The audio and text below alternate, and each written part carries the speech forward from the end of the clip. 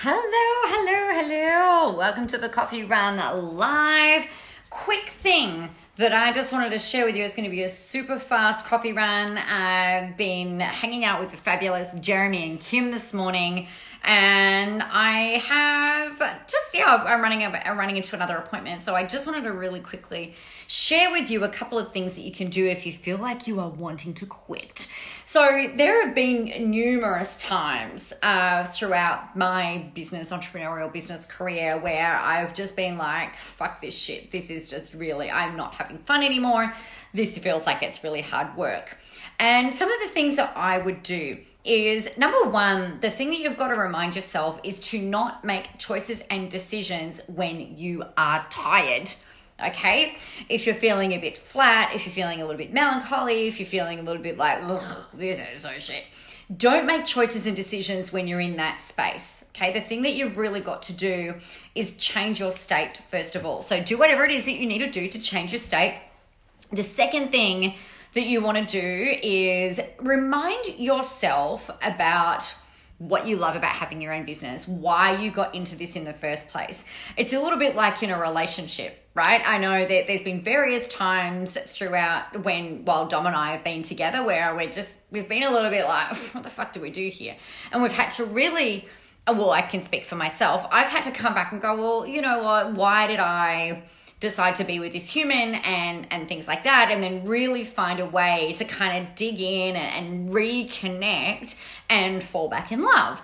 And it's the same thing with your business. It's kind of like ebbs and flows. And one of the things I was writing about in my journal today actually is a bit like the 7-year itch, right? So a friend of mine, Jojo, you know her, Jo Muirhead, I talk about her a lot. We've got the Jiggler show and things like that. Really, really funny.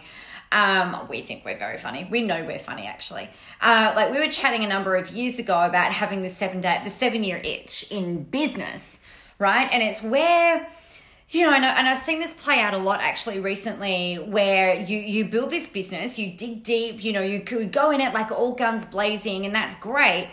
But sometimes what can happen, and I'm sure, I know it's not just me, but it's a bit like the shine can wear off. We can hustle and build our businesses, build our practices, build our entrepreneurial muscle, and we can find those extra pieces of energy to really kind of dig deep and go forward.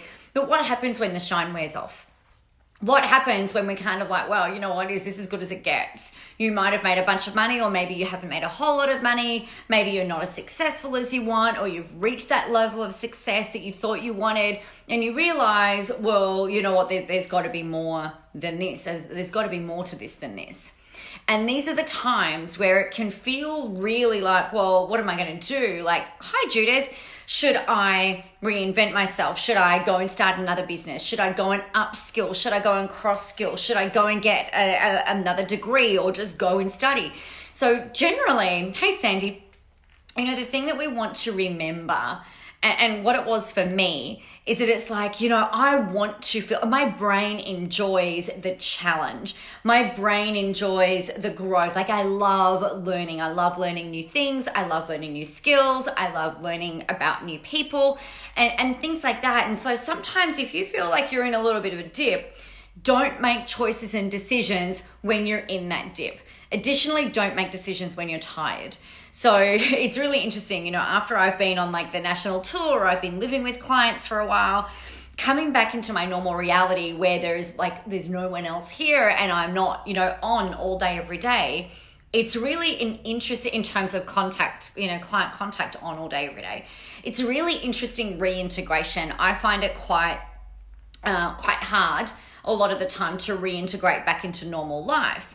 And one of the things that I keep reminding, and I actually said this to a girlfriend, is like, this is not the time to quit. This is not which I'm not going to quit, right? That's not even a thing. Like, I'm not going to quit. But sometimes it's like, oh my gosh, I'm really tired and I don't know if this is all worth it, which it always is. But it's a bit, like in the middle of the night, those 3 o'clock things, right, that rattle around in your head, and your 3 a.m. things, and everything feels worse. And it's like, oh, what if I don't get any new people? What if I don't have a new great idea? What if people leave? What if this doesn't work? La, la, la. What if I can't find that extra energy? that stuff is not when those are going on, that is not the time to make decisions and choices about whether to quit, right? Because that can be a knee-jerk reaction, and it can take one conversation, it can take one interaction, it can take one great idea for everything to shift and turn on a dime. So the thing that I just wanted to remind you of is this. It is okay for you to be tired. In fact, it's expected.